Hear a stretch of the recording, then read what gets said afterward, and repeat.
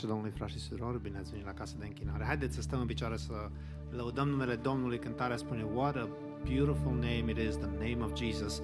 And as we gather here, let us focus our minds on Him, open our hearts towards God, and let Him just search us and move us closer to Him in holiness and truth. Let's move into worship.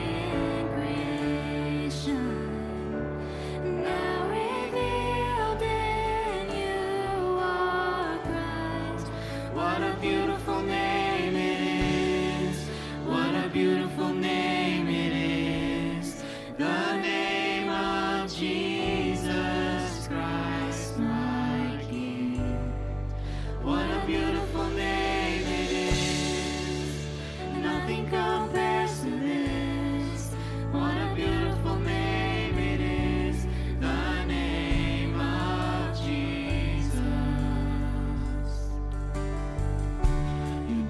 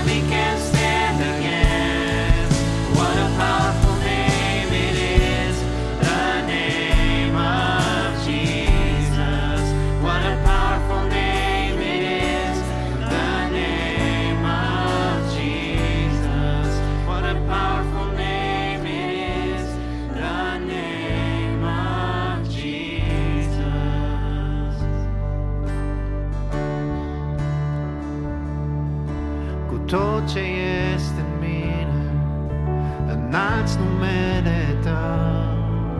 Trăiesc viața mea spre lauda Ta. M-ai scos din întuneric în lumina Ta. În veci iubirea Ta o voi cânta. În veci iubirea Ta o voi cânta. Să declarăm: Sfânt e Domnul.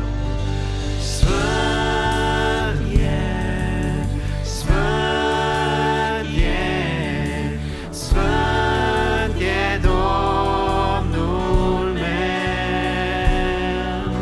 Sfânt e, Sfânt e, Sfânt e Domnul meu.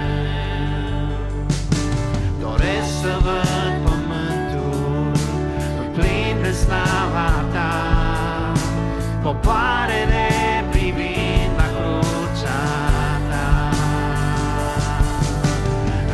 Inima împietrită Tu o poți schimba prin dragostea și îndurarea Ta. Prin dragostea și îndurarea Ta. Sfânt e, Sfânt e, Sfânt e Domnul meu. Sfânt e, Sfânt e, Sfânt e Domnul meu. Când trâmbița sunava și cerurile o știi că ceasul a sosit, ca mireasa sa în locul să-și ia, auzi vei sfinți cântând.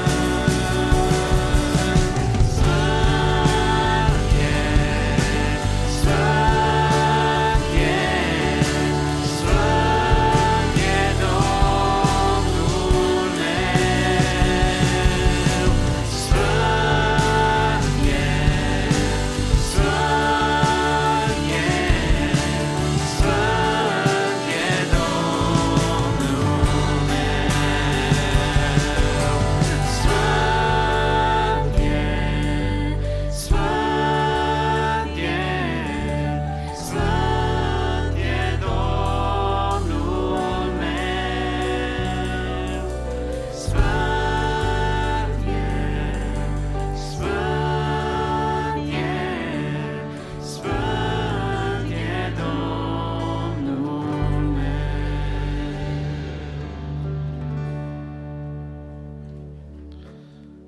Lăudat și onorat să fie Dumnezeul nostru care este Sfânt.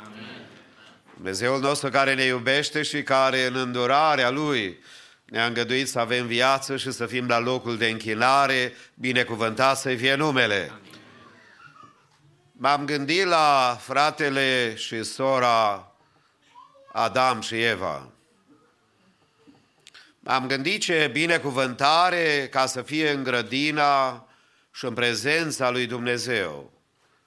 Să aibă tot de ce aveau nevoie. Și pe lângă tot ce aveau nevoie, era o singură condiție: să asculte de Domnul de porunca pe care le-a dat și dumneavoastră știți.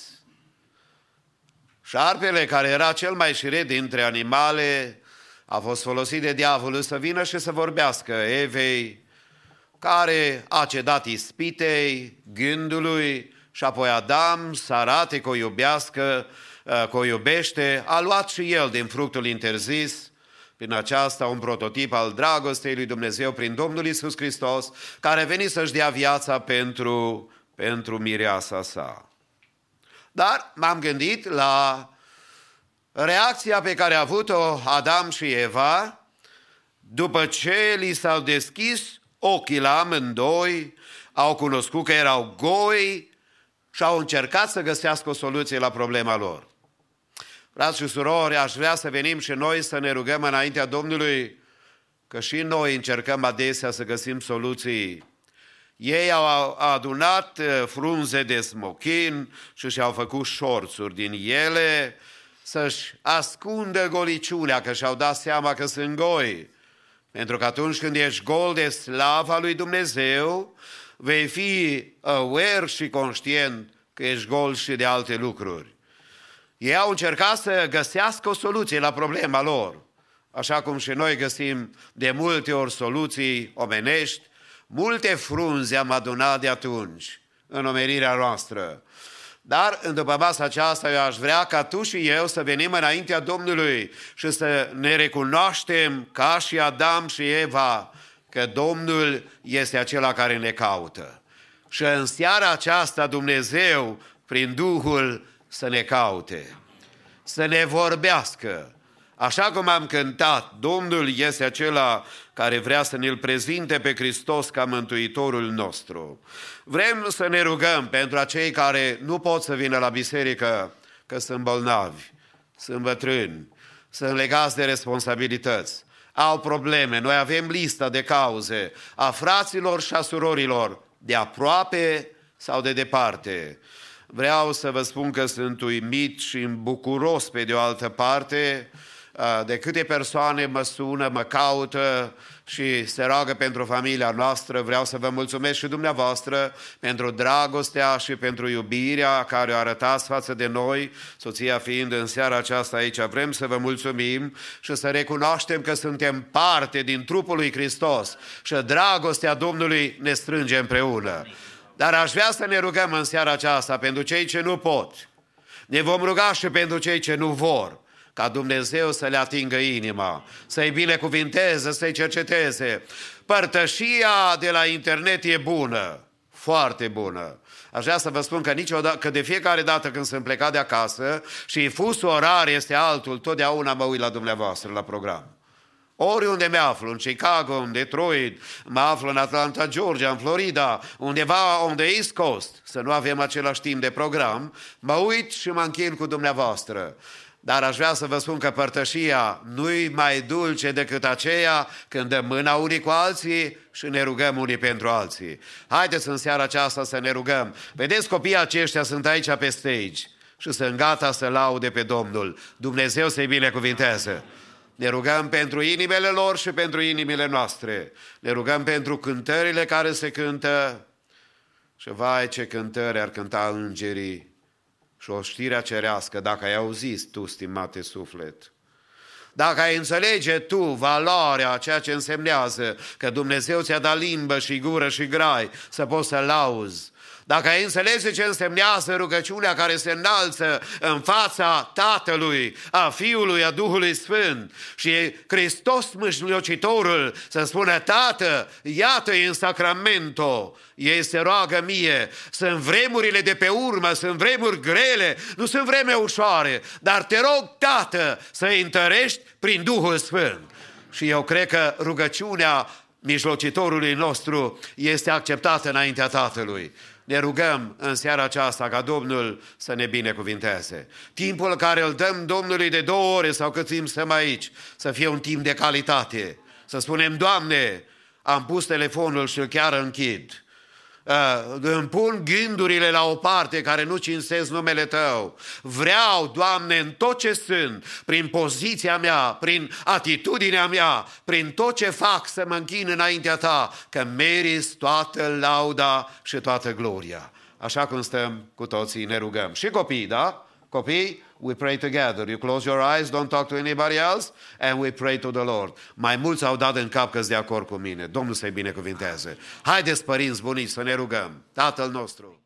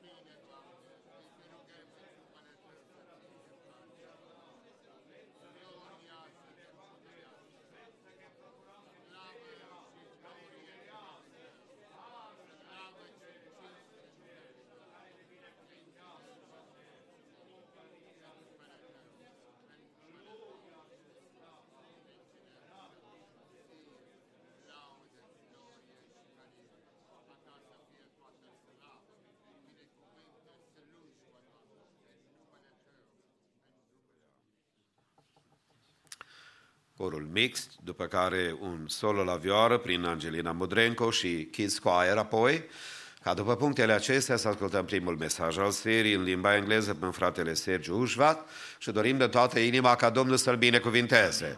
Înainte să ocupați locurile, dați mâna cu o persoană, două și salutați în numele Domnului.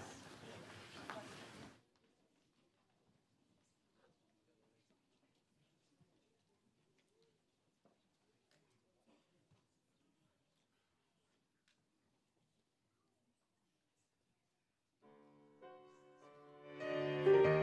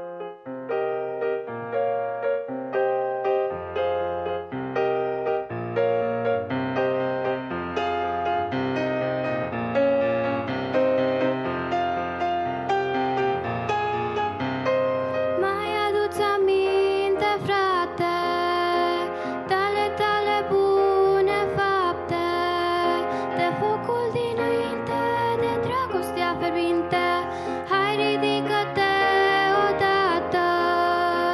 Mai adu-ți aminte, frate, tale bune fapte, de focul dinainte, de dragostea fierbinte, hai ridică-te odată. Hai ridică-te odată, poate e ultima dată, când Domnul îți vorbește și te sfătuiește. Hai ridică-te odată, hai ridică-te odată, poate e ultima dată, când Domnul îți vorbește și te sfătuiește. Hai ridică-te odată.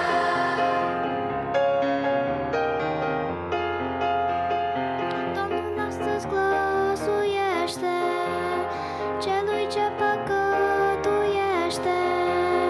Vrea să te iertare și eliberare. Hai ridică-te odată. Domnul astăzi glăsuiește celui ce păcătuiește. Vrea să te iertare și eliberare. Hai ridică-te odată. Hai ridică-te odată. Poate e ultima dată, când Domnul îți vorbește și te sfătuiește. Hai ridică-te odată. Hai ridică-te odată. Poate e ultima dată, când Domnul îți vorbește și te sfătuiește. Hai ridică-te odată.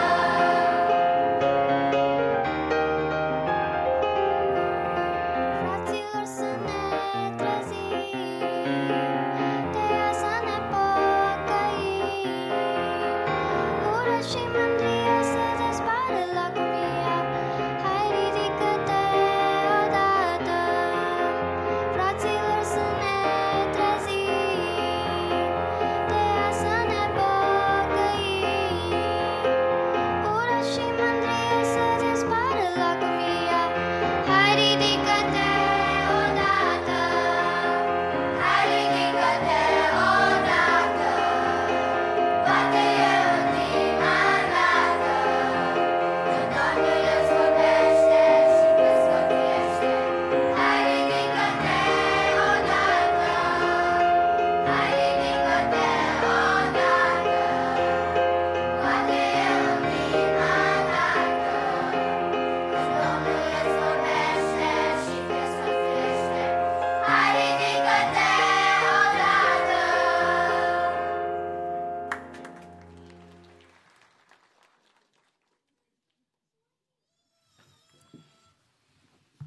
You guys did an amazing job. You got a clap out of us, but I think God is smiling to hear such pure hearts sing praises to Him. And I encourage you to continue to do so. God bless you all. First and foremost, may all glory and honor belong to our Lord and Savior Jesus Christ. If you could please stand for the reading of the Word. And the passage I decided to read out of tonight is Romans chapter 8, verse 31 through 39. Romans chapter 8, verses 31 through 39. And it says, "What then shall we say to these things? If God is for us, who can be against us? He who did not spare his own son, but gave him up for all of us, how will he not also with him graciously give us all things? Who shall bring any charge against God's elect? It is God who justifies. Who is to condemn? Christ is the one who died, more than that, who was raised, who is at the right hand of God, who indeed is interceding for us. Who shall separate us from the love of Christ? Shall tribulation or distress or persecution or famine or nakedness or danger or sword? As it is written, For your sake, we are being killed all the day long. We are regarded as sheep to be slaughtered. No, in all these things we are more than conquerors through him who loved us. Amen. For I am sure that neither death, nor life, nor angels, nor rulers, nor things present, nor things to come, nor powers, nor height, nor depth, nor anything else in all creation will be able to separate us from the love of God in Jesus Christ our Lord. Amen. Please be seated.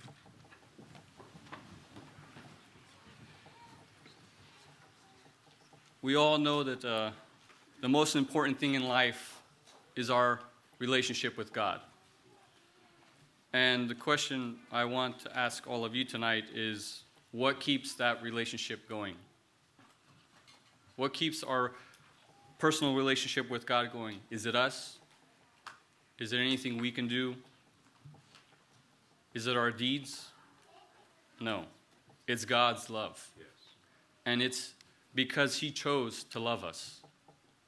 And that's what I want to talk about tonight. Tonight I want to remind everyone about God's love and its importance in our lives. We all go through seasons in life, ups and downs, hardships, distress, hurts, and so forth. And the one person you can always count on, the one person who is always reliable, is God. Yes. And the amazing thing about him is that he can change anything in your life. And so tonight, one attribute of God that I want to talk about is his love. And my main point for tonight is God's love is everlasting. God's love is everlasting. I'm going to reread verse 37 through 39. No, in all these things we are more than conquerors through him who loved us. For I am sure that neither death, nor life, nor angels, nor rulers, nor things present, nor things to come, nor rulers, nor height, nor depth, nor anything in all creation will be able to separate us from the love of God in Jesus Christ our Lord. Here we see that there is nothing that can separate you from God's love. And at times we may think, it may look like God doesn't love us because we are separate from God, because we drift away, because we lose our way at times. But the thing is, it says here, God's love will not be separated by anything. God is always waiting for you, even when you are not waiting for him. And that's the amazing thing about God, is that he doesn't change. He is a constant in your life. And that I encourage you, I implore you, always seek him out. In your time of distress, in your time of need, he will restore you. He will change you, because his love never changes. A great illustration from C.S. Lewis is, or a quote that he said, "Though our feelings come and go, God's love for us does not."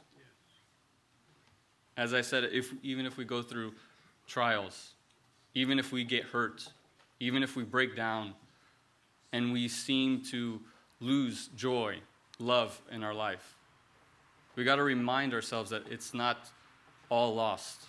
God is always waiting. He's always there for us. It says here in verse 35, "Who shall separate us from the love of God? Shall tribulation or distress or persecution or famine or nakedness or danger or sword?" It doesn't matter what's going on in your life. Are you struggling financially? Are you being made fun of, persecuted? Have you been hurt? Are you in distress? It doesn't matter what's going on in your life. It says here clearly, who can separate the love of God from us? No one. No one can. For the past month or two, I've had a difficult time feeling loved. I couldn't even look at the Bible or read it, much or less. I could barely pray to God. I didn't have joy. I was just going through the motions. And I couldn't sense God's love, and it wasn't his fault, it was mine. And as I was preparing for this message, I was just going through the Bible, just trying to get some ideas.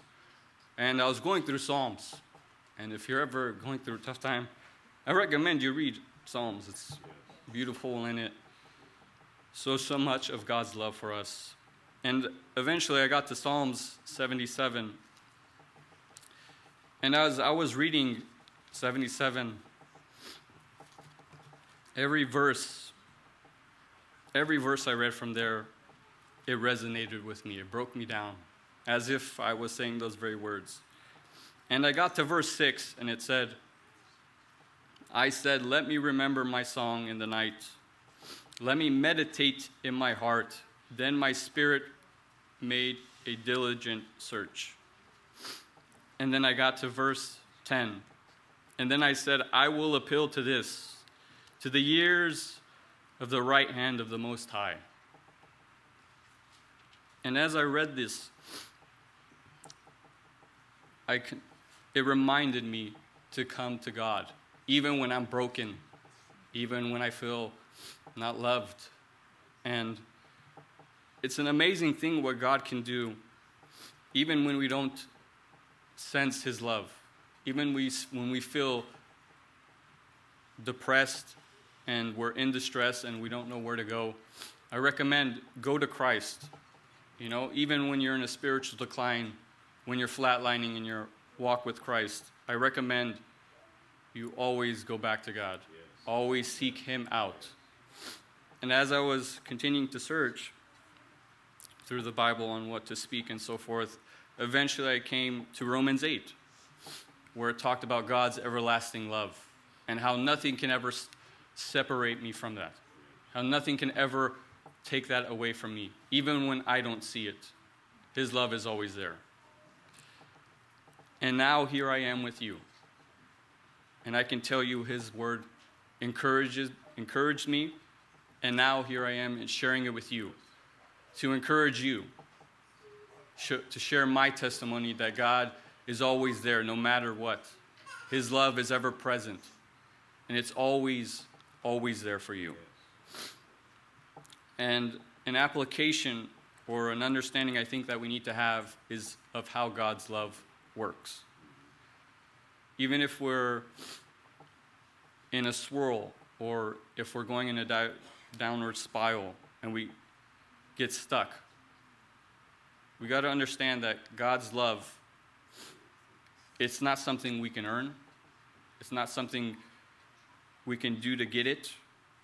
Love is a decision that someone makes, and it's a decision that God made for us.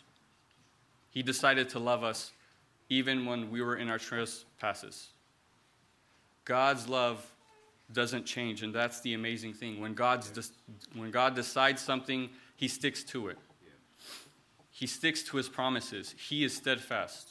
How many times has God failed you? How many times has God rescued you? How many times has God picked you up from wherever you were and restored you far better than you ever thought you could be restored? You know, God doesn't change even when we do. Even when our feelings are broken and we think we're alone, he is always there. He's always waiting for you. And the importance of his love is that it will encourage you. As long as you remember that he's there, you don't have to stay down. You don't have to stay in that pit. You don't have to stay scared or alone or whatever feeling you may be feeling. God is there for you. And I just want to remind you and encourage you. Remember God's love. It's everlasting. It doesn't change. And I want to read all of Psalms 77 because as I read it, I broke down because I resonated with every single verse as if I myself was crying out to God. And it says, starting in verse 1, I cried aloud to God aloud to God, and he will hear me. In the days of my trouble, I seek the Lord. In the night, my hand is stretched out with wearying. My soul refuses to be comforted. When I remember God, I moan. When I meditate, my spirit faints. Behold, my eyelids open. I am so troubled, I cannot speak. I consider the days of old, the years long ago. I said, let me remember my song in the night. Let me meditate in my heart. And then my spirit made a diligent search. Will the Lord spurn forever and never again be favorable? And his steadfast love forever cease? Are his promises at an end for all time? Has God forgotten to be gracious? Has he in anger shut up his compassion? Then I will appeal to this, to the years of the right hand of the Most High. I will remember the deeds of the Lord. Yes, I will remember your wonders of old. I will ponder all your works and meditate on your mighty deeds. Your way, O God, is holy.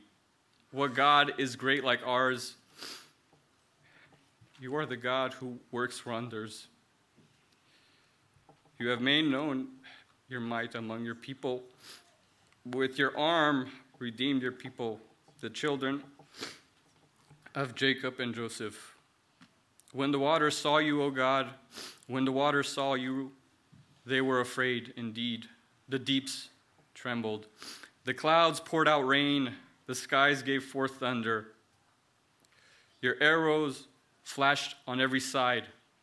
The crash of your thunder was in the whirlwind. Your lightning lit up the world. The earth trembled and shook. Your ways was through the sea. Your path through the great waters, yet your footprints were unseen. You led your people like a flock by the hand of Moses and Aaron. And if you just meditate on those words, if you just realize how much God can speak to you, even when you yourself can't come before him, he will come before you. He will put out his hand. He will wait for you to come back to him. And he will restore you even when you're broken. And I just want to encourage all of you tonight. God will never abandon you. God will forever be with you. And always seek him. Always seek him. And whatever distress, whatever trouble you're going through, he knows. He knows. And that's an awesome thing that God knows. Why? Because you can talk about it with him. Because you don't have to be shy, afraid, scared. He understands you far better than we understand ourselves. And I implore you, seek him. Always remember his love for you. His love is everlasting. And with that, may God help us and remind us of his love daily. God bless you all. Amen. Lăudat și onorat să fie Domnul. El este acela care ne-a iubit. De la întemeierea lumii s-a gândit la noi, s-a gândit la viața ta. Și El l-a trimis pe Fiul lui Dumnezeu, Tatăl, să moară pentru noi. Pe când eram noi încă păcătoși, spunea cuvântul Domnului. De aceea suntem mulțumitori că și în seara aceasta bunătatea Domnului este peste noi. Ne vom închina Domnului cu darurile noastre de bunăvoie și Dumnezeu să vă binecuvinteze dărnicia, să vă primească, frații vor cânta spre lauda Domnului, iar cei care sunt cu colecta îi rugăm să ne ajute și închinarea noastră să fie primită înaintea Domnului.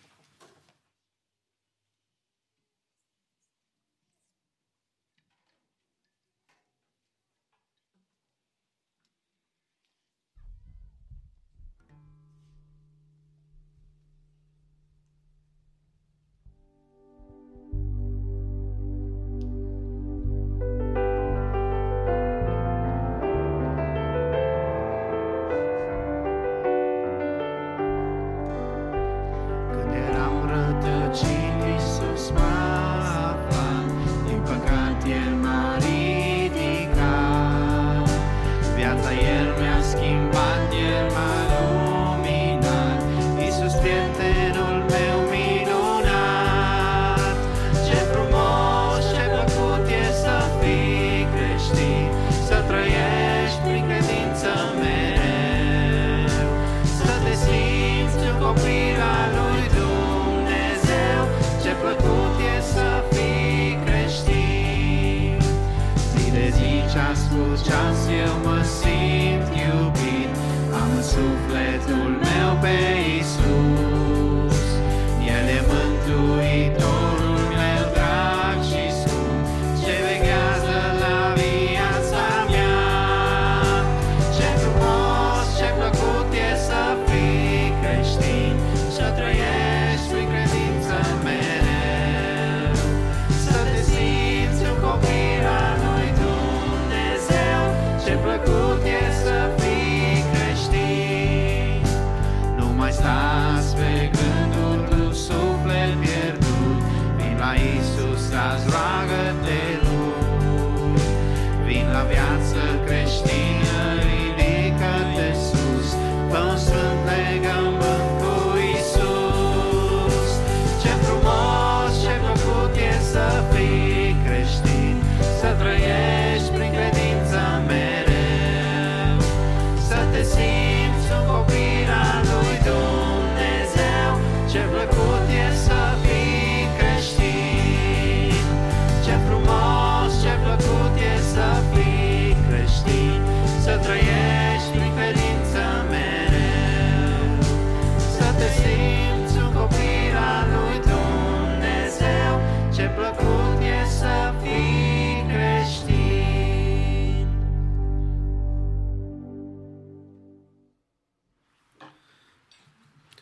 Înainte ca să procedăm cu lucrarea din după masa aceasta, doar câteva informații pentru săptămâna în care am intrat și de viitor. Cu ajutorul Domnului, săptămâna în care am intrat, vom avea un program obișnuit al bisericii de repetiții și de întâlniri.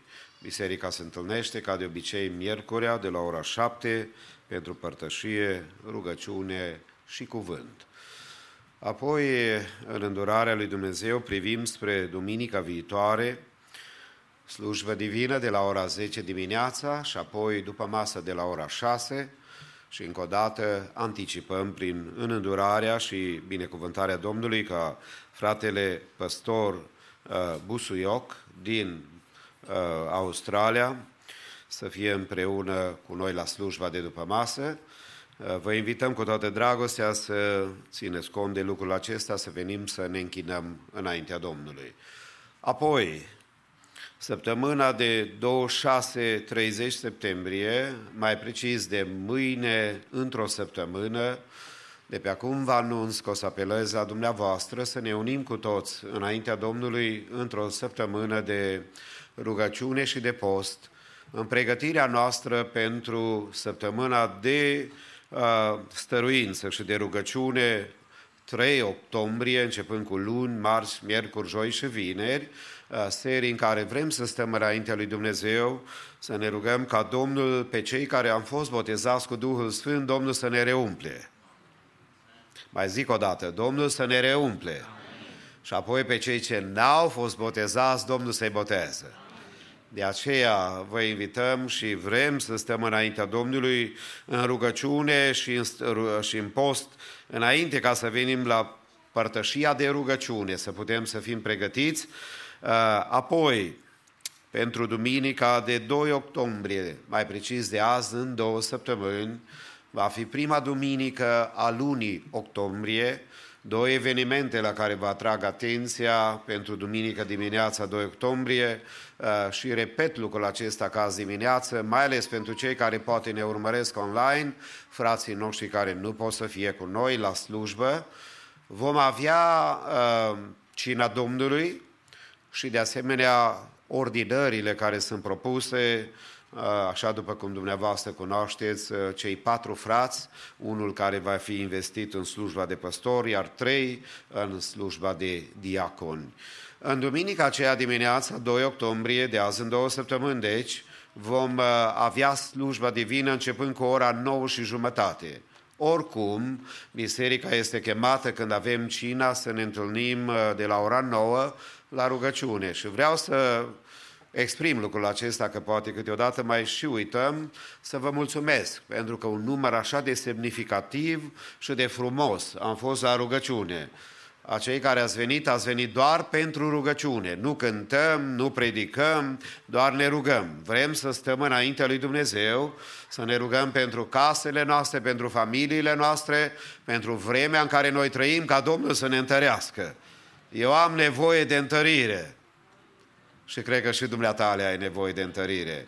De aceea, pentru că tot avem programat timp de rugăciune, după o parte a timpului de rugăciune, vom începe slujba divină la ora 9:30. Anticipăm dimineața, anticipăm musafiri, frați care vor fi cu ocazia sărbătorii noastre și vrem să avem mai mult timp la dispoziție să putem să ne bucurăm. Vom avea de asemenea slujbă și duminica aceea după masă, deci 2 octombrie. Deci, încă o dată mă repet, dar spre binele nostru, 3-7 octombrie, lunea, de mâine în 2 săptămâni, vom avea în fiecare seară rugăciune. Every night we'll have prayer. Starting with the 3rd of October to the 7th of October, singura repetiție care va avea loc în săptămâna aceea va fi a corului de copii, care are miercurea și ei nu vin la stăruință, la rugăciune cu noi, ei vor avea aici repetiție, iar noi vom avea rugăciune în sala de rugăciune și de pe acum mă rog din toată inima Dumnezeu să ne umple cu Duhul Sfânt, să ne dea binecuvântarea pe care a cerut-o Elisei. Știi ce a cerut Elisei când a fost întrebat și i-a spus profetul? Cere ceva de la mine înainte ca să fiu înălțat. Și Elisei n-a cerut să moară toți dușmanii. Deși 50 de copii după aceea l-au blamat și au murit datorită faptului că au blamat pe omul lui Dumnezeu.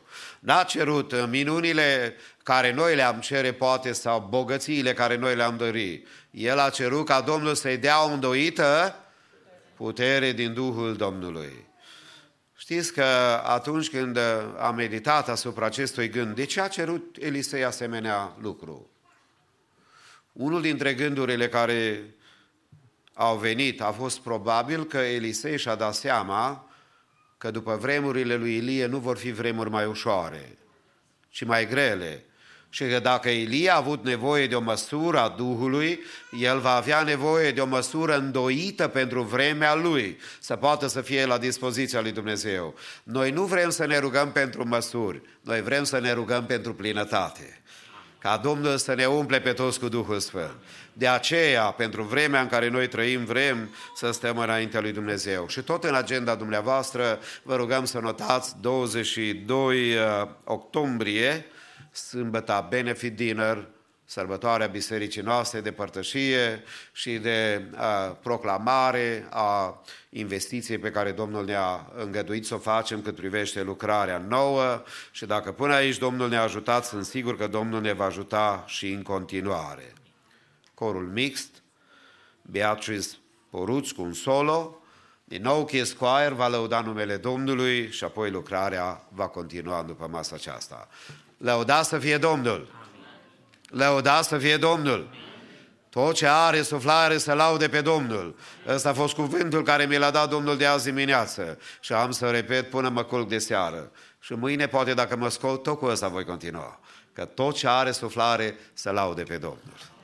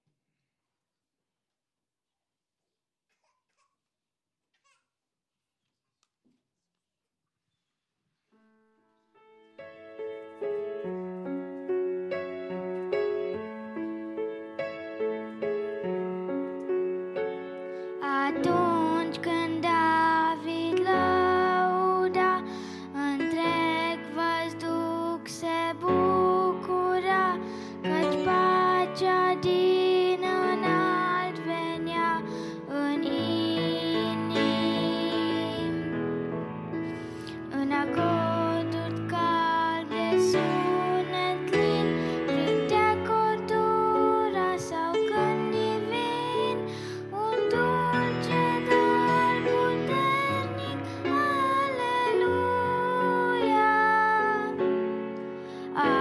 aleluia,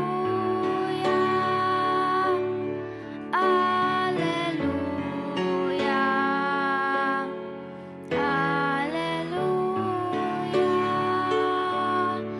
aleluia.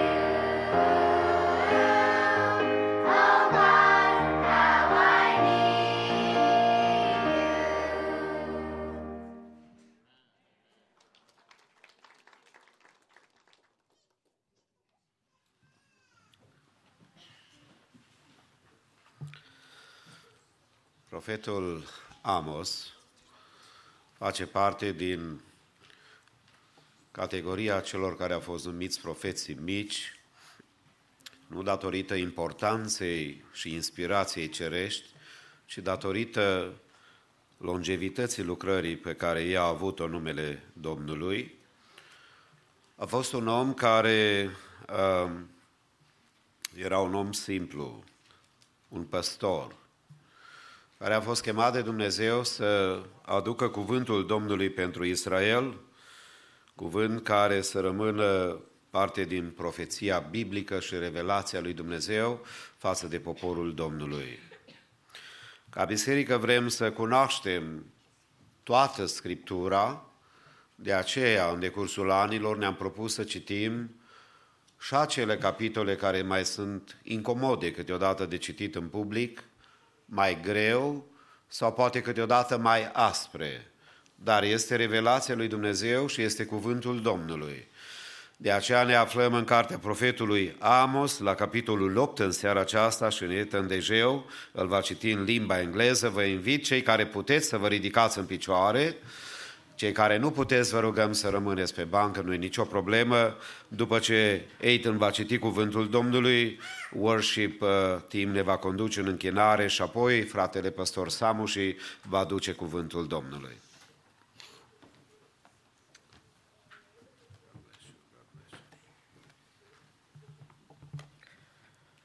Amos 8. This is what the Lord God showed me. Behold, a basket of summer fruit. And he said, Amos, what do you see? And I said, a basket of summer fruit. Then the Lord said to me, the end has come upon my people Israel. I will never again pass by them. The songs of the temple shall become wailing in that day, declares the Lord God. So many dead bodies, they are thrown everywhere. Silence. Hear this, you who trample on the needy and bring the poor of the land to an end, saying, when will the new moon be over, that we may sell grain, and the Sabbath, that we may offer wheat for sale, that we may make the ephah small and the shekel great, and deal deceitfully with false balances, that we may buy the poor for silver and the needy for a pair of sandals, that we may sell the chaff of the wheat. The Lord has sworn by the pride of Jacob, surely I will never forget any of their deeds.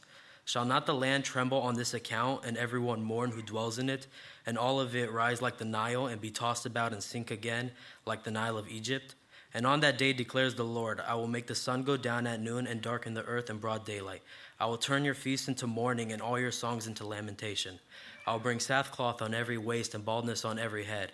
I will make it like the morning for an only son, and the end of it like a bitter day.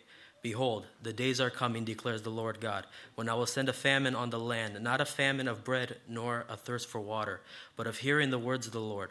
They shall wander from sea to sea and from north to east. They shall run to and fro to seek the word of the Lord, and they shall not find it.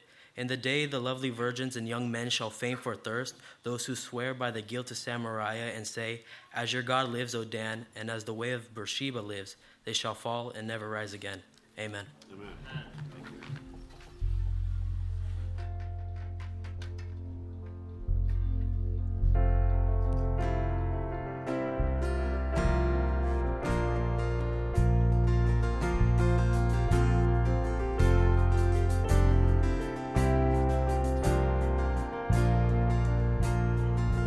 Doamne, vreau să mă închin și cu inima mea înaintea Ta vin când mă rog, mă ascult.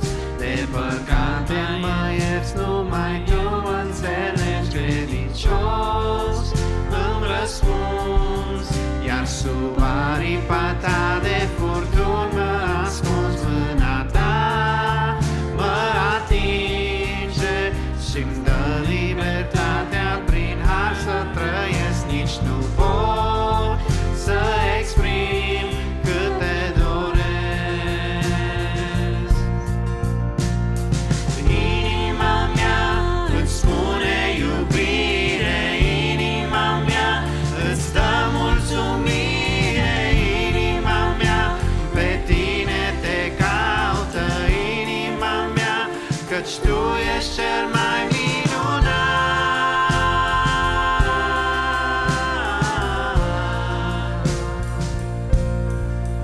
Doamne, vreau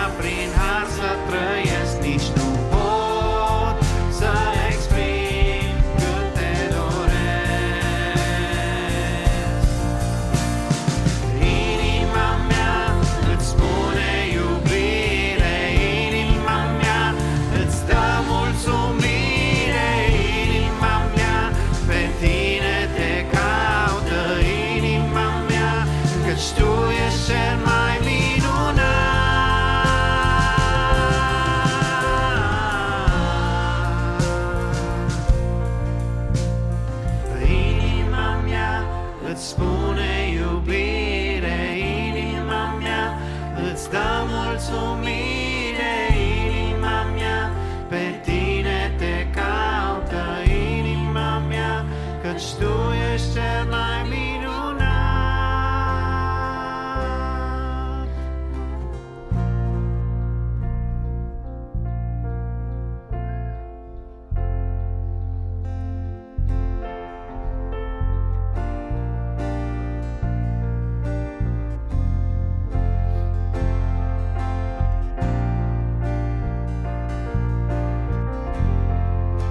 Worthy of every song we could ever sing, worthy of all the praise we could ever bring, worthy of every breath we could ever breathe. We live for you, we live for you. Jesus, the name above every other name. Jesus, the only one who could ever save. Worthy of every breath we could ever breathe. We live for you. We live for you. And holy, there is no one like you. There is none beside you. Open up my eyes in wonder and show me who you are and fill me with your heart and lead me in your love to those around me.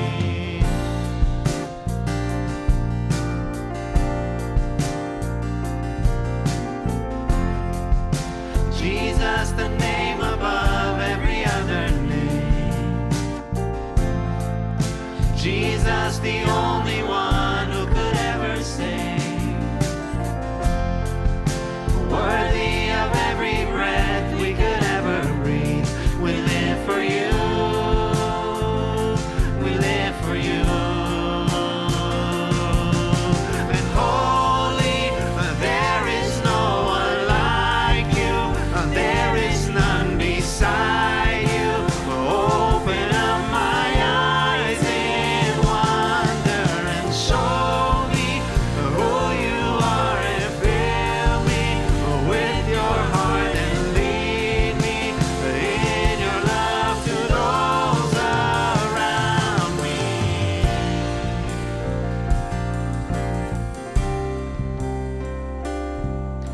And I will build my life upon your love.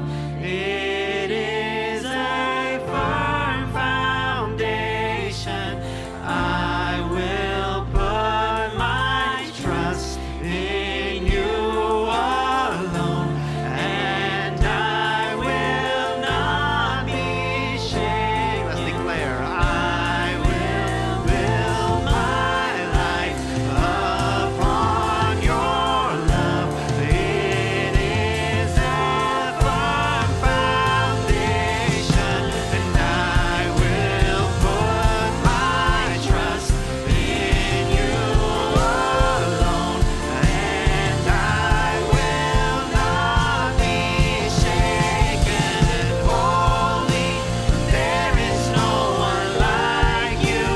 There is none beside you.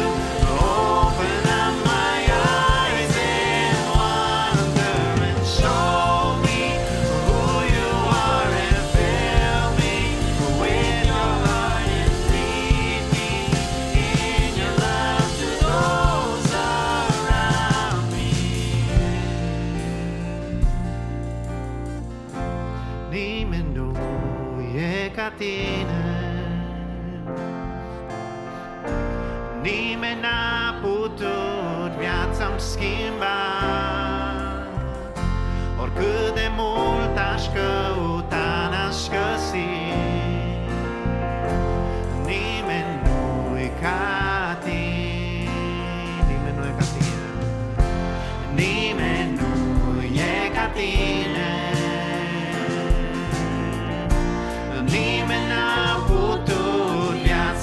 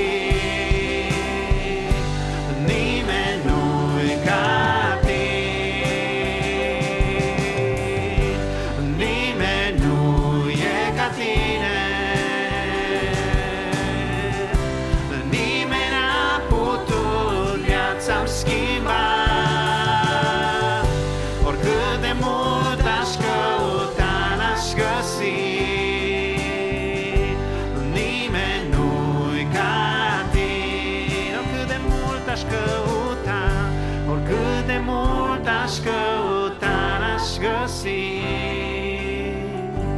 nimeni nu-i ca tine. Amin.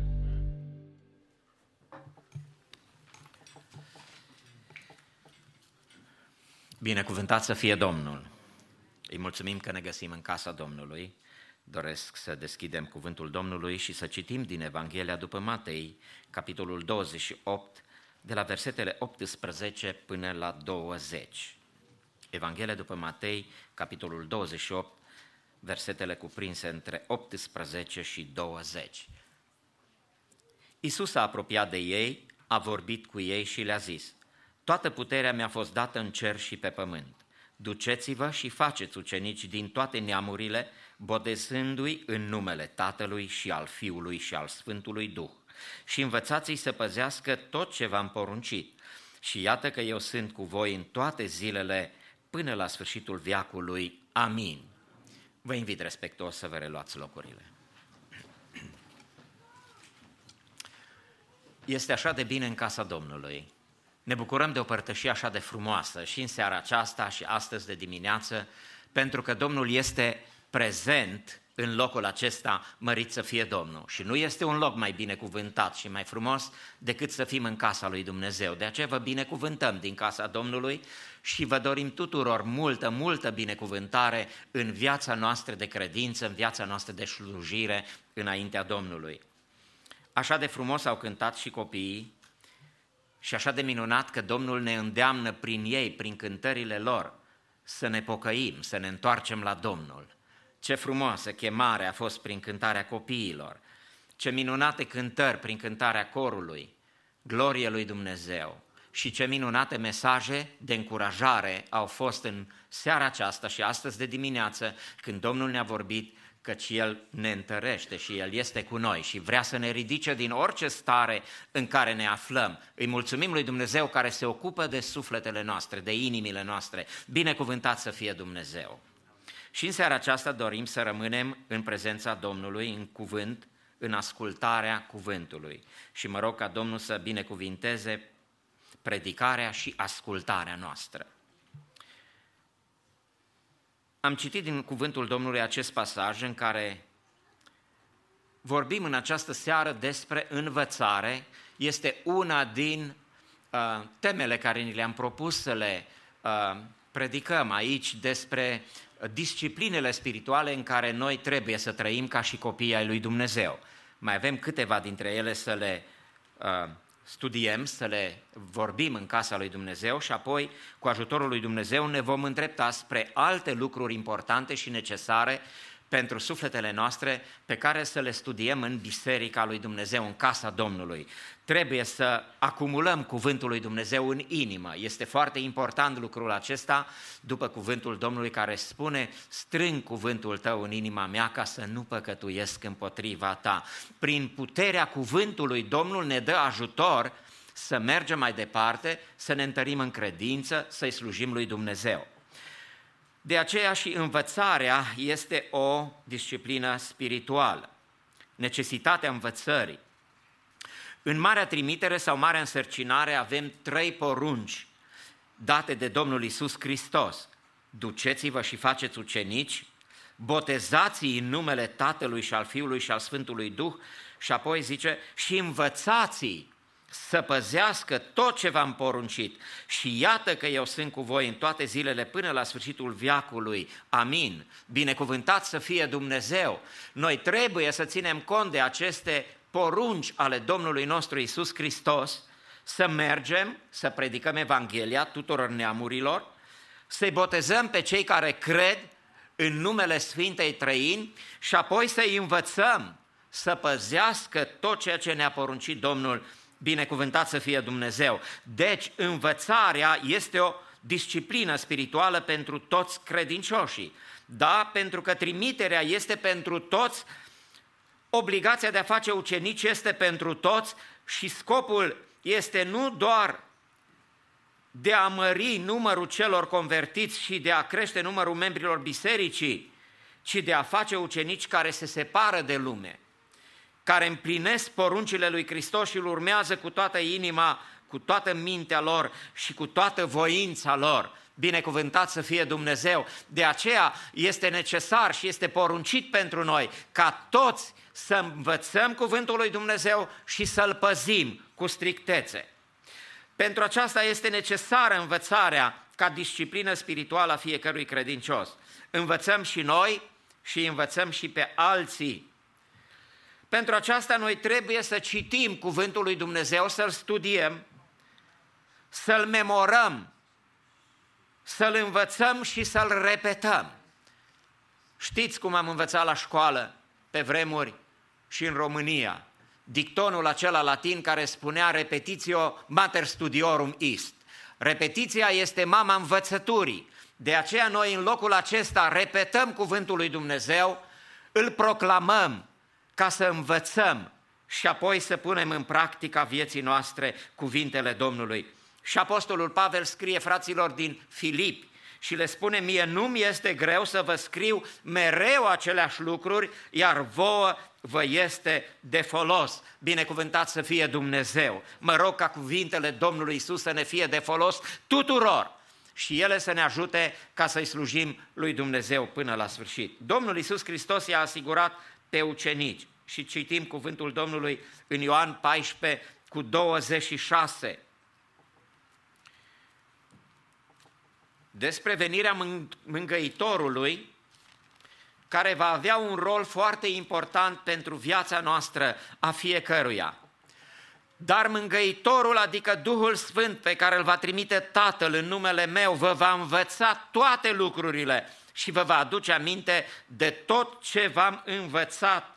Binecuvântat să fie Domnul! De aceea, pentru ca Duhul Sfânt să ne aducă aminte de cuvintele Domnului Iisus, noi trebuie să învățăm și să păzim toate poruncile Domnului Iisus Hristos. Binecuvântat să fie Domnul! Este nevoie să cunoaștem poruncile Domnului și cunoscându-le să le și păzim. Dacă citim în cuvântul Domnului în 1 Ioan, capitolul 2, de la versetul 3 până la versetul 6, un cuvânt foarte important care putem noi să-l numim este testul cunoașterii lui Hristos. Și prin aceasta știm că îl cunoaștem dacă păzim poruncile lui. Cine zice îl cunosc și nu păzește poruncile lui este un mincinos și adevărul nu este în el. Dar cine păzește cuvântul lui, în el dragostea lui Dumnezeu a ajuns desăvârșită, prin aceasta știm că suntem în el. Cine zice că rămâne în el, trebuie să trăiască și el cum a trăit Iisus. Binecuvântat să fie Domnul! Iată, acesta este testul cunoașterii lui Hristos. Noi trebuie să trăim cum a trăit Hristos și trebuie să cunoaștem poruncile lui și să le iubim. Prin aceasta demonstrăm că îl iubim pe Dumnezeu, că îl iubim pe Domnul Iisus Hristos. Ne aducem aminte că înainte de înălțarea Domnului Iisus Hristos la cer, El a dat poruncile sale prin Duhul Sfânt apostolilor pe care îi alesese. Faptele Apostolilor, capitolul 1. Lucrarea dintre înviere și înălțarea Domnului a fost o lucrare foarte bogată, pentru că Domnul Iisus Hristos li s-a arătat prin multe dovezi timp de 40 de zile, vorbind cu ei despre lucrurile privitoare la împărăția lui Dumnezeu. Și El, Domnul, le-a poruncit să aștepte făgăduința Tatălui, adică botezul cu Duhul Sfânt. Și de aceea ei atunci au întrebat: Doamne, în vremea aceasta ai de gând să așezi din nou împărăția lui Israel? Și Domnul le-a spus că treaba lor nu este aceasta, ci treaba lor este ca ei să rămână în cetate, ci voi veți primi o putere când se va coborî Duhul Sfânt peste voi și veți fi martori în Ierusalim, în toată Iudeea, în Samaria și până la marginile pământului. Aceasta era datoria și treaba ucenicilor, ca ei să facă lucrarea lui Dumnezeu, dar până a face lucrarea lui Dumnezeu, pentru a porni în această lucrare mare de evangelizare și de învățare a oamenilor a ceea ce trebuie să păzească, ei aveau nevoie de o umplere cu Duhul Sfânt. Și noi avem nevoie de umplerea cu Duhul Sfânt. Și mă rog ca Domnul să ne umple cu Duhul Sfânt și să ne binecuvinteze ca plini de puterea Duhului Sfânt să putem să mergem în lucrarea lui Dumnezeu, să proclamăm Evanghelia slăvită a Mântuitorului nostru și astfel să învățăm pe oameni și să-i scoatem pe oameni, să-i smulgem din împărăția celui rău și să le dăm ajutor. De aceea Domnul are nevoie ca noi să fim plini de putere și Domnul să ne învrednicească la lucrul acesta. Ucenicii au ascultat de sfatul Domnului Iisus Hristos și au fost umpluți cu Duhul Sfânt, au stat în cetate, au stăruit în rugăciune, toți într-un gând și un cuget, până când Domnul și-a trimis promisiunea și i-a umplut cu Duhul Sfânt. Și apoi ucenicii au putut să beneficieze de lucrarea lui Dumnezeu, de evangelizare și de misiune. Ei au putut să facă lucrarea lui Dumnezeu. Să ne uităm ceea ce au făcut ucenicii după ziua Cincizecimii, când apostolul Petru predică plin de Duhul Sfânt și peste 3000 de suflete se întorc la Domnul, la mântuire, ei au înțeles ceea ce trebuie să facă. Și dacă privim în capitolul 2 din Faptele Apostolilor, ei au stăruit în niște lucruri foarte importante, care sunt importante pentru noi, pentru sufletul nostru, pentru viața noastră spirituală, pentru viața spirituală a bisericii, ca să putem să fim eficienți în lucrarea lui Dumnezeu. Și spune cuvântul în Fapte 2 cu versetul 42. Ei stăruiau în învățătura apostolilor, în legătura frățească, în frângerea pâinii și în rugăciuni. Este necesară, deci, învățătura apostolilor. Să ținem cont de lucrul acesta, căci învățarea Scripturilor este deosebit de importantă, necesară pentru noi. Toate aceste lucruri sunt necesare ca să trăim în legătura frățească, în frângerea pâinii, în rugăciuni, dar și învățătura apostolilor este o prioritate pentru noi să învățăm cuvântul lui Dumnezeu și să rămânem în el. Deci învățarea este o poruncă a Domnului Iisus și o disciplină spirituală binecuvântată și benefică pentru noi și pentru lucrarea lui Dumnezeu de evangelizare și de misiune. Dacă ne uităm în Vechiul Testament la omul lui Dumnezeu, Avraam, în Genesa 18, de la versetul 17 până la 20, găsim ceva foarte important. Atunci când Domnul s-a dus și s-a îndreptat pentru nimicirea Sodomei, spune cuvântul Domnului că Domnul a zis: să ascund eu oare de Avraam ce am să fac? Căci Avram va ajunge negreșit un neam mare și puternic și în el vor fi binecuvântate toate neamurile pământului. Căci eu îl cunosc și știu că are să poruncească fiilor lui și casei lui după el să țină calea Domnului, făcând ce este drept și bine, pentru ca astfel Domnul să împlinească față de Avram ce i-a făgăduit. Iată căci Domnul a apreciat foarte mult atitudinea pe care Avram a avut-o, aceea de a porunci casei lui după el. Scopul lui Dumnezeu în chemarea lui Avram a fost ca el să fie un conducător spiritual în casa lui și să învețe copiii săi calea Domnului, să țină calea Domnului făcând ce este drept și bine. Mă rog ca Domnul să ne ajute tuturor la lucrul acesta, să știm că Dumnezeu apreciază acest lucru când noi ne învățăm copiii să umble în calea lui Dumnezeu. Dacă privim la Psalmul 78, Psalmul 78 de la versetul 1 până la versetul 7, acolo este o cântare a lui Asaf și vedem cum omul lui Dumnezeu ne învață pe noi, pe toți. Ascultă, poporul meu, învățăturile mele. Luați aminte la cuvintele gurii mele. Îmi deschid gura și vorbesc în pilde, vestesc înțelepciunea vremurilor străvechi. Ce-am auzit, ce știm, ce ne-au povestit părinții noștri, nu vom ascunde de copiii lor, ci vom vesti neamului de oameni care va veni laudele Domnului, puterea Lui și minunile pe care le-a făcut.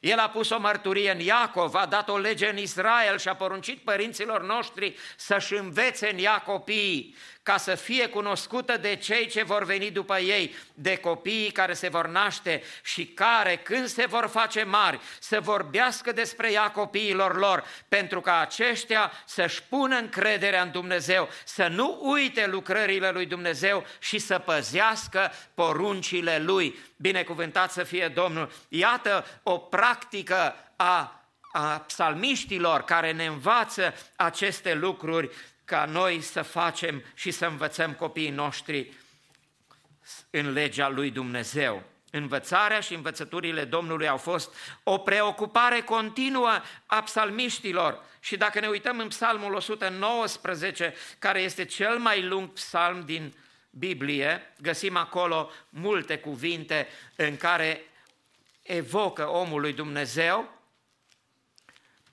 David evocă iubirea față de învățăturile lui Dumnezeu, care trebuie să le avem fiecare. În versetul 24, învățăturile tale sunt desfătarea mea și sfătuitorii mei.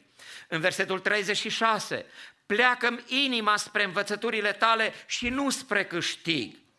În versetele mai departe, 129, învățăturile tale sunt minunate, de aceea le păzește sufletul meu. Și versetul 168, păzesc poruncile și învățăturile tale, căci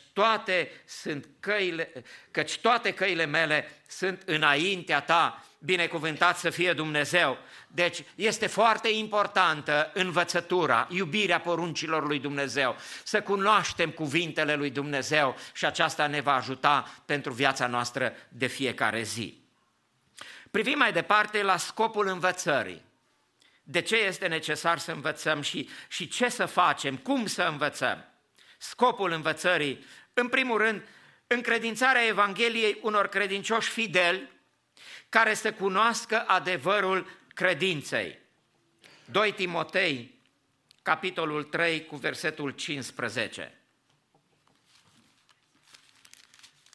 Pavel îi spune copilului lui în credință, lui Timotei, care ajunge un slujitor, un lucrător al lui Dumnezeu: din pruncie cunoști Sfintele Scripturi, care pot să-ți dea înțelepciunea care duce la mântuire prin credința în Hristos Iisus. Binecuvântat să fie Domnul!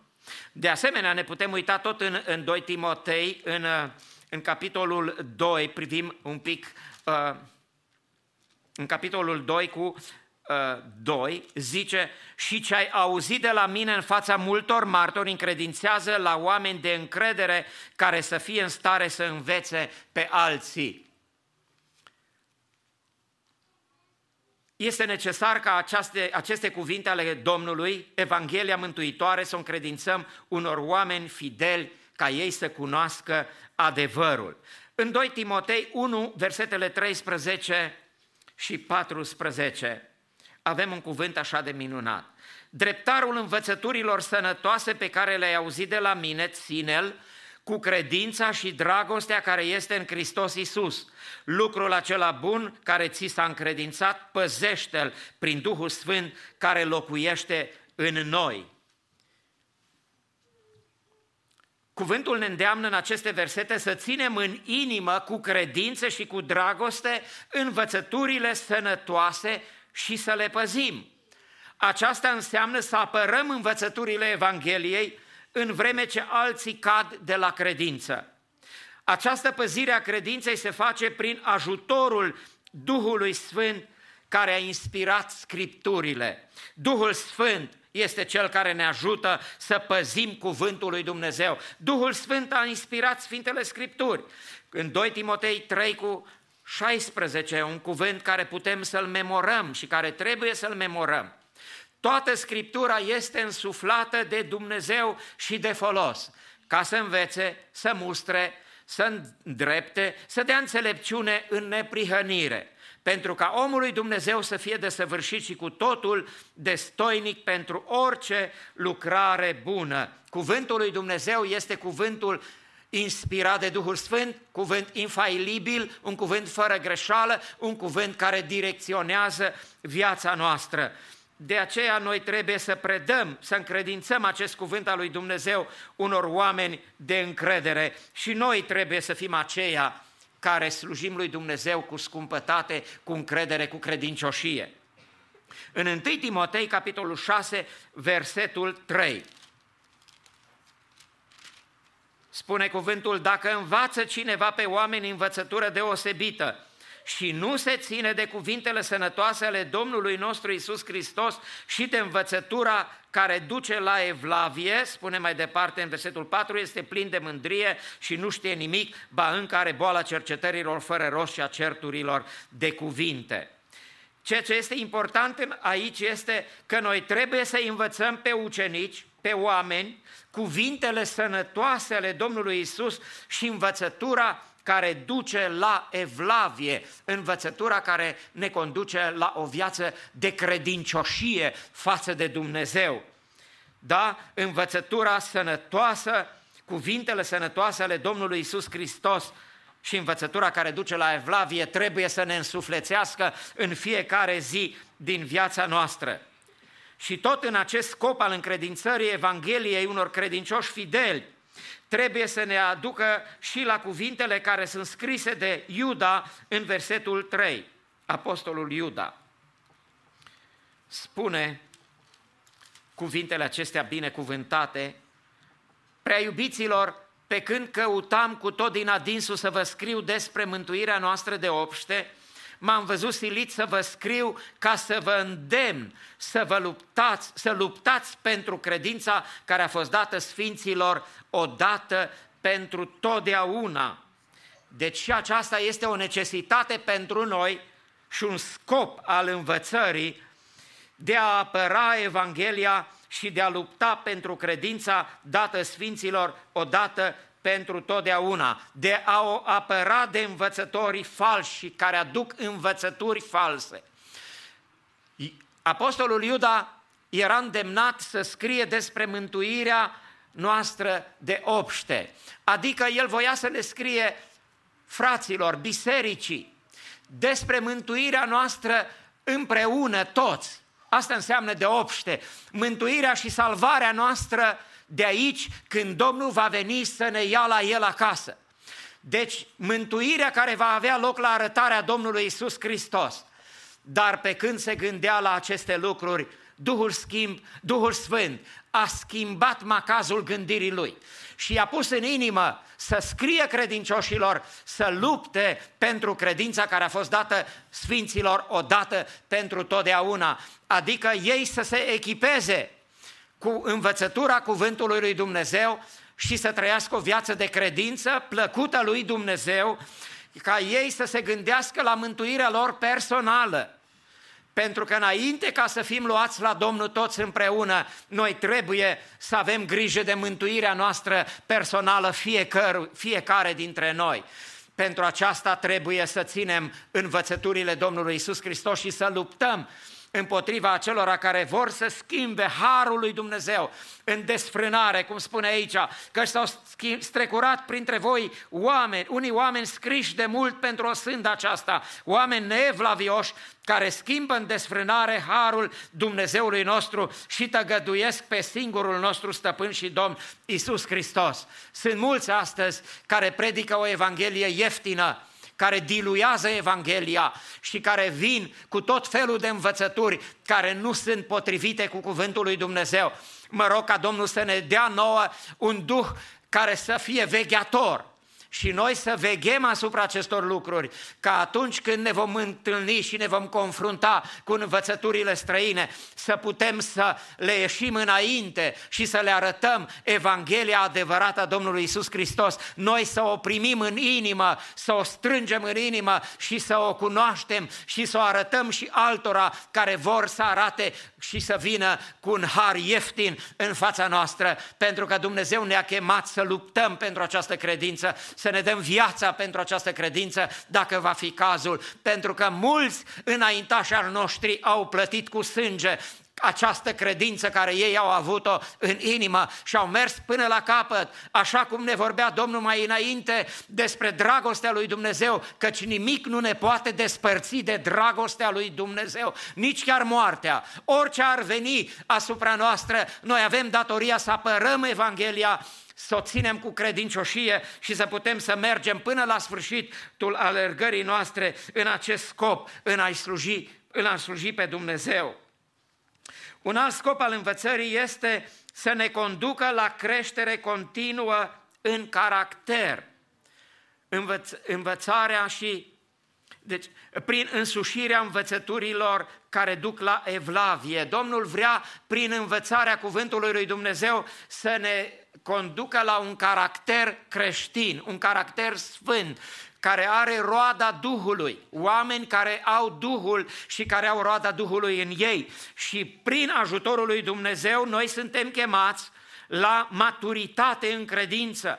Învățarea cuvântului lui Dumnezeu are și acest scop mare, ca El să ne maturizeze în credință, pentru ca toți să putem reflecta chipul lui Hristos în casă, în biserică, în societate, oriunde ne-am afla, pentru ca astfel noi să putem împreună cu Duhul Sfânt să zidim trupul lui Hristos. Domnul să ne binecuvinteze la lucrul acesta. În Efeseni, capitolul 4, de la versetele 11 și 16, cuvântul Domnului ne arată că Dumnezeu a echipat biserica, a binecuvântat biserica și spune: și El a dat pe unii apostoli, pe alții proroci, pe alții evangeliști, pe alții păstori și învățători, pentru desăvârșirea sfinților în vederea lucrării de slujire, pentru zidirea trupului lui Hristos, până vom ajunge toți la unirea credinței și a cunoștinței Fiului lui Dumnezeu, la starea de om mare, la înălțimea staturii plinătății lui Hristos, ca să nu mai fim copii, plutind încoace și încolo, purtați de orice vânt de învățătură,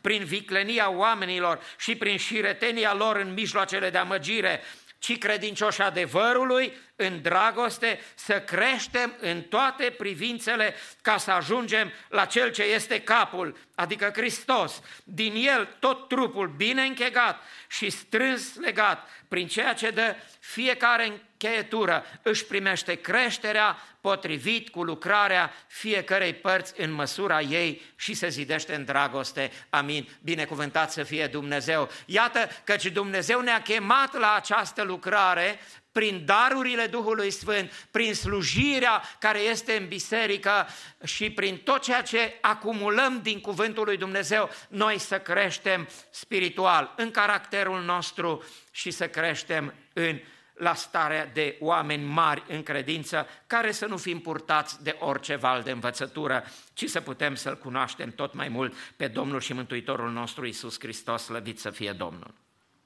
Un alt scop al învățării este ca să avem o înțelegere profundă și o trăire a împărăției lui Dumnezeu și a luptei pe care o avem de dus împotriva lui Satan. Aceasta produce în noi o dedicare mai mare pentru evangelizarea celor pierduți și predicarea Evangheliei la toate națiunile pământului în puterea Duhului Sfânt. Atunci când ucenicii au întrebat: Doamne, când ai să așezi împărăția Ta? Sau unde este împărăția Ta? Domnul Iisus Hristos le-a răspuns: împărăția nu o veți vedea acolo sau aici, ci ea este în lăuntrul vostru.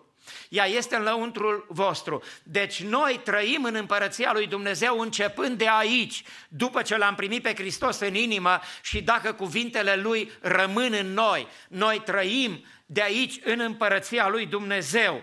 Și în împărăția lui Dumnezeu noi luptăm împotriva împărăției lui Satan, pentru că el vrea cu orice chip să ne smulgă de la brațul lui Dumnezeu, dar noi prin puterea Duhului Sfânt, așa cum spune cuvântul lui Dumnezeu, prin puterea Duhului Sfânt, noi câștigăm noi teritorii pentru Domnul. Pentru cu fiecare suflet care se întoarce la Domnul, împărăția lui Dumnezeu crește. Noi creștem împărăția lui Dumnezeu prin mântuirea sufletelor care vin la El. Adică nu noi creștem, ci Domnul crește împărăția sa, dar El se folosește de noi și dorește ca noi să fim aceia care să vestim Evanghelia și altor suflete. Ne uităm în Marcu, capitolul 16, cuvântul Domnului arată acolo tot despre marea trimitere care am citit și din Matei și vedem acolo ceea ce spune cuvântul Domnului. Apoi le-a zis: duceți-vă în toată lumea și propovăduiți Evanghelia la orice făptură. Cine va crede și se va boteza va fi mântuit, dar cine nu va crede va fi osândit. Iată semnele care vor însoți pe cei ce vor crede. În numele meu vor scoate draci, vor vorbi în limbi noi, vor lua în mână șerpi. Dacă vorbea ceva de moarte, nu-i va vătăma. Își vor pune mâinile peste bolnavi și bolnavii se vor însănătoși. Domnul Iisus După ce a vorbit cu ei, s-a înălțat la cer și a șezut la dreapta lui Dumnezeu. Iar ei au plecat și au propovăduit pretutindeni. Domnul lucra împreună cu ei și însoțea cuvântul prin semnele care îl însoțeau. Amin. Binecuvântat să fie Dumnezeu. Datoria noastră este să propovăduim Evanghelia. Datoria noastră este să facem lucrarea lui Dumnezeu. Așa spune cuvântul, ei au plecat și au propovăduit. Și Domnul lucra împreună cu ei și întărea cuvântul prin semnele care îi însoțeau. Deci Domnul este Cel care lucrează, care însoțește propovăduirea, care însoțește învățarea, păzirea cuvântului lui Dumnezeu și El dă biruință și El face lucrările care le vedem printre noi adeseori. Binecuvântat să fie Dumnezeu. Dacă cineva se întoarce la mântuire, nu se întoarce datorită calităților noastre de vorbitori sau datorită calităților noastre de cântăreți, ci se întoarce datorită lucrării Duhului Sfânt, pentru că Duhul Sfânt lucrează, pentru că Duhul Sfânt cercetează și Duhul Sfânt binecuvintează. De aceea noi avem datoria să învățăm și să proclamăm cuvântul lui Dumnezeu. Scopul învățării și educației biblice este ca învățătura să fie dată celor credincioși Scripturii, adică cuvântului inspirat de Duhul Sfânt, și celor care sunt credincioși Duhului Sfânt și slujirii sale, pline de adevăr, neprihănire și putere. Da, noi trebuie să încredințăm Evanghelia celor care sunt credincioși Scripturii. Sunt mulți oameni care proclamă tot felul de învățături și tot felul de adevăruri, dar noi proclamăm doar adevărul cuvântului lui Dumnezeu, adevărul Scripturii, pentru că acesta este un adevăr infailibil. Binecuvântat să fie Dumnezeu și este singurul care ne mântuiește. Cuvântul lui Dumnezeu ne mântuiește, slăvit să fie numele Domnului. Învățarea biblică sau învățătura, trebuie să pună accentul pe neprihănire, cunoaștere, trăire și înfăptuire. Pentru că învățătura revelată în Scriptură este adevăr mântuitor și nu numai un adevăr academic. Deci nu este suficient să cunoaștem multe despre Dumnezeu, despre împărăția Lui, despre adevăr. Este bine să cunoaștem și trebuie să învățăm cuvântul Domnului și să-l studiem, dar trebuie să știm că aceste adevăruri sunt adevăruri mântuitoare, nu ca ale altor confesiuni religioase, care proclamă doar învățături, dar ei nu pot să dea mântuirea. Ei nu pot să asigure viața veșnică. Aceasta numai Domnul Iisus o poate da. Mărit să fie Domnul. De aceea noi proclamăm aceste cuvinte, aceste adevăruri și acesta este un adevăr mântuitor, nu numai de ordin cunoștințe teologice. Sunt bune, dar avem nevoie să știm că aceste cunoștințe sunt mântuitoare. Domnul ne mântuiește, binecuvântat să fie Domnul. De aceea și apostolul Iacov ne atrage atenția și ne spune în cuvintele scrise în capitolul 1, de la versetul 22 până la 25. Fiți împlinitori ai cuvântului, nu numai ascultători înșelându-vă singuri, căci dacă ascultă cineva cuvântul și nu îl împlinește cu fapta, seamănă cu un om care își privește fața firească într-o oglindă și după ce s-a privit pleacă și uită îndată cum era. Dar cine își va adânci privirile în legea desăvârșită care este legea slobozeniei și va stărui în ea, nu ca un ascultător uituc, ci ca un împlinitor cu fapta, va fi fericit în lucrarea lui. Mă rog ca Domnul să ne ajute la lucrul acesta, să înțelegem și să credem din toată inima că noi suntem chemați să fim ascultători, dar și împlinitori ai cuvântului lui Dumnezeu, căci fără împlinire viața noastră ar fi săracă.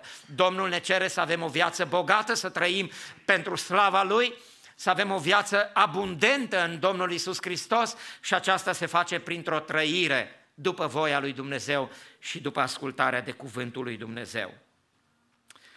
În încheierea mesajului aș dori să privim la cuvintele înțeleptului din Cartea Proverbelor în capitolul 4, de la versetul 5.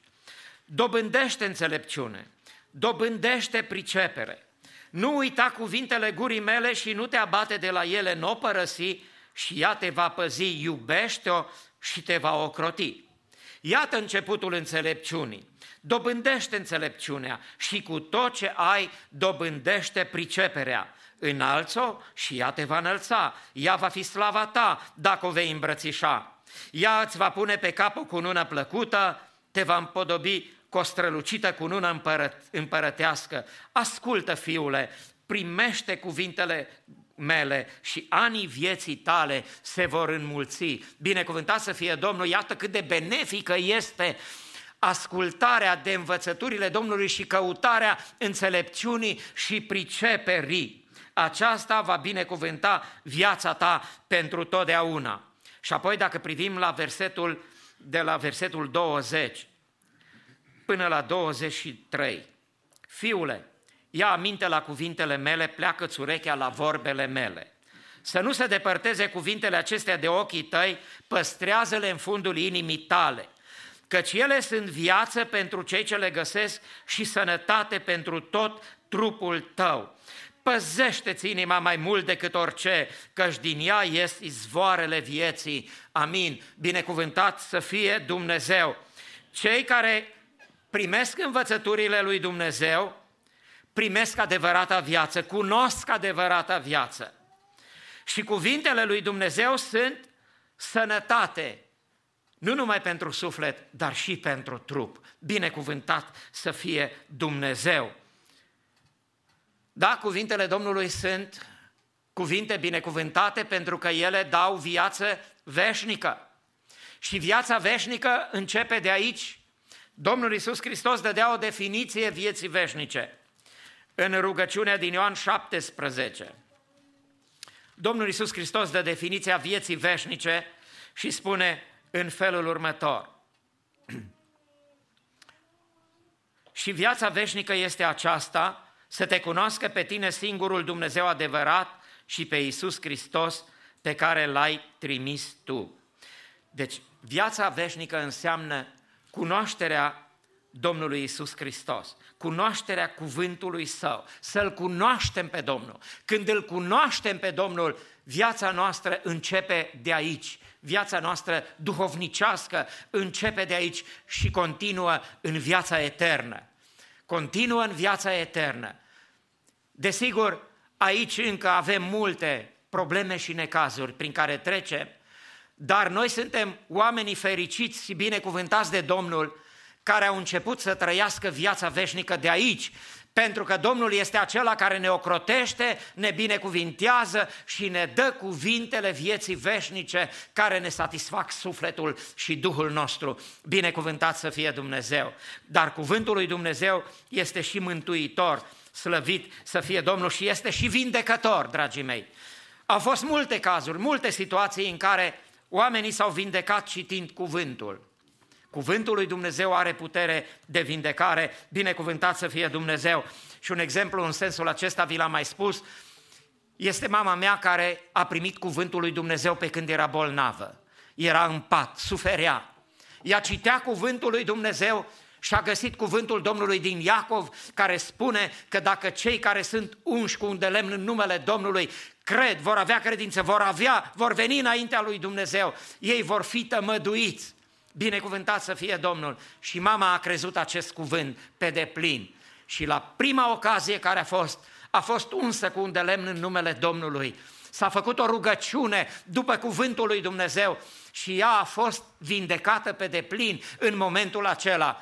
Și ea astfel s-a sălășluit credința în inima ei, în viața ei, și după aceea ea s-a predat Domnului și s-a botezat. Dar ea a primit cuvântul când a fost bolnavă și cuvântul lui Dumnezeu a lucrat în inima ei, în viața ei, pentru că cuvântul lui Dumnezeu poate să dea și sănătate pentru trup și pentru suflet. Binecuvântat să fie Dumnezeu, să ne încredem pe deplin în Dumnezeu și să rămânem în învățăturile cuvântului Său cel sfânt și minunat. Amin.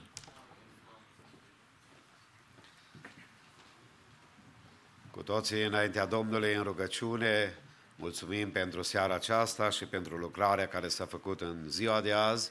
Ne încredințăm în brațele Domnului pentru săptămâna în care am intrat și de viitor și mâna Domnului să fie peste noi toți. Așa cum stăm, ne rugăm. Tatăl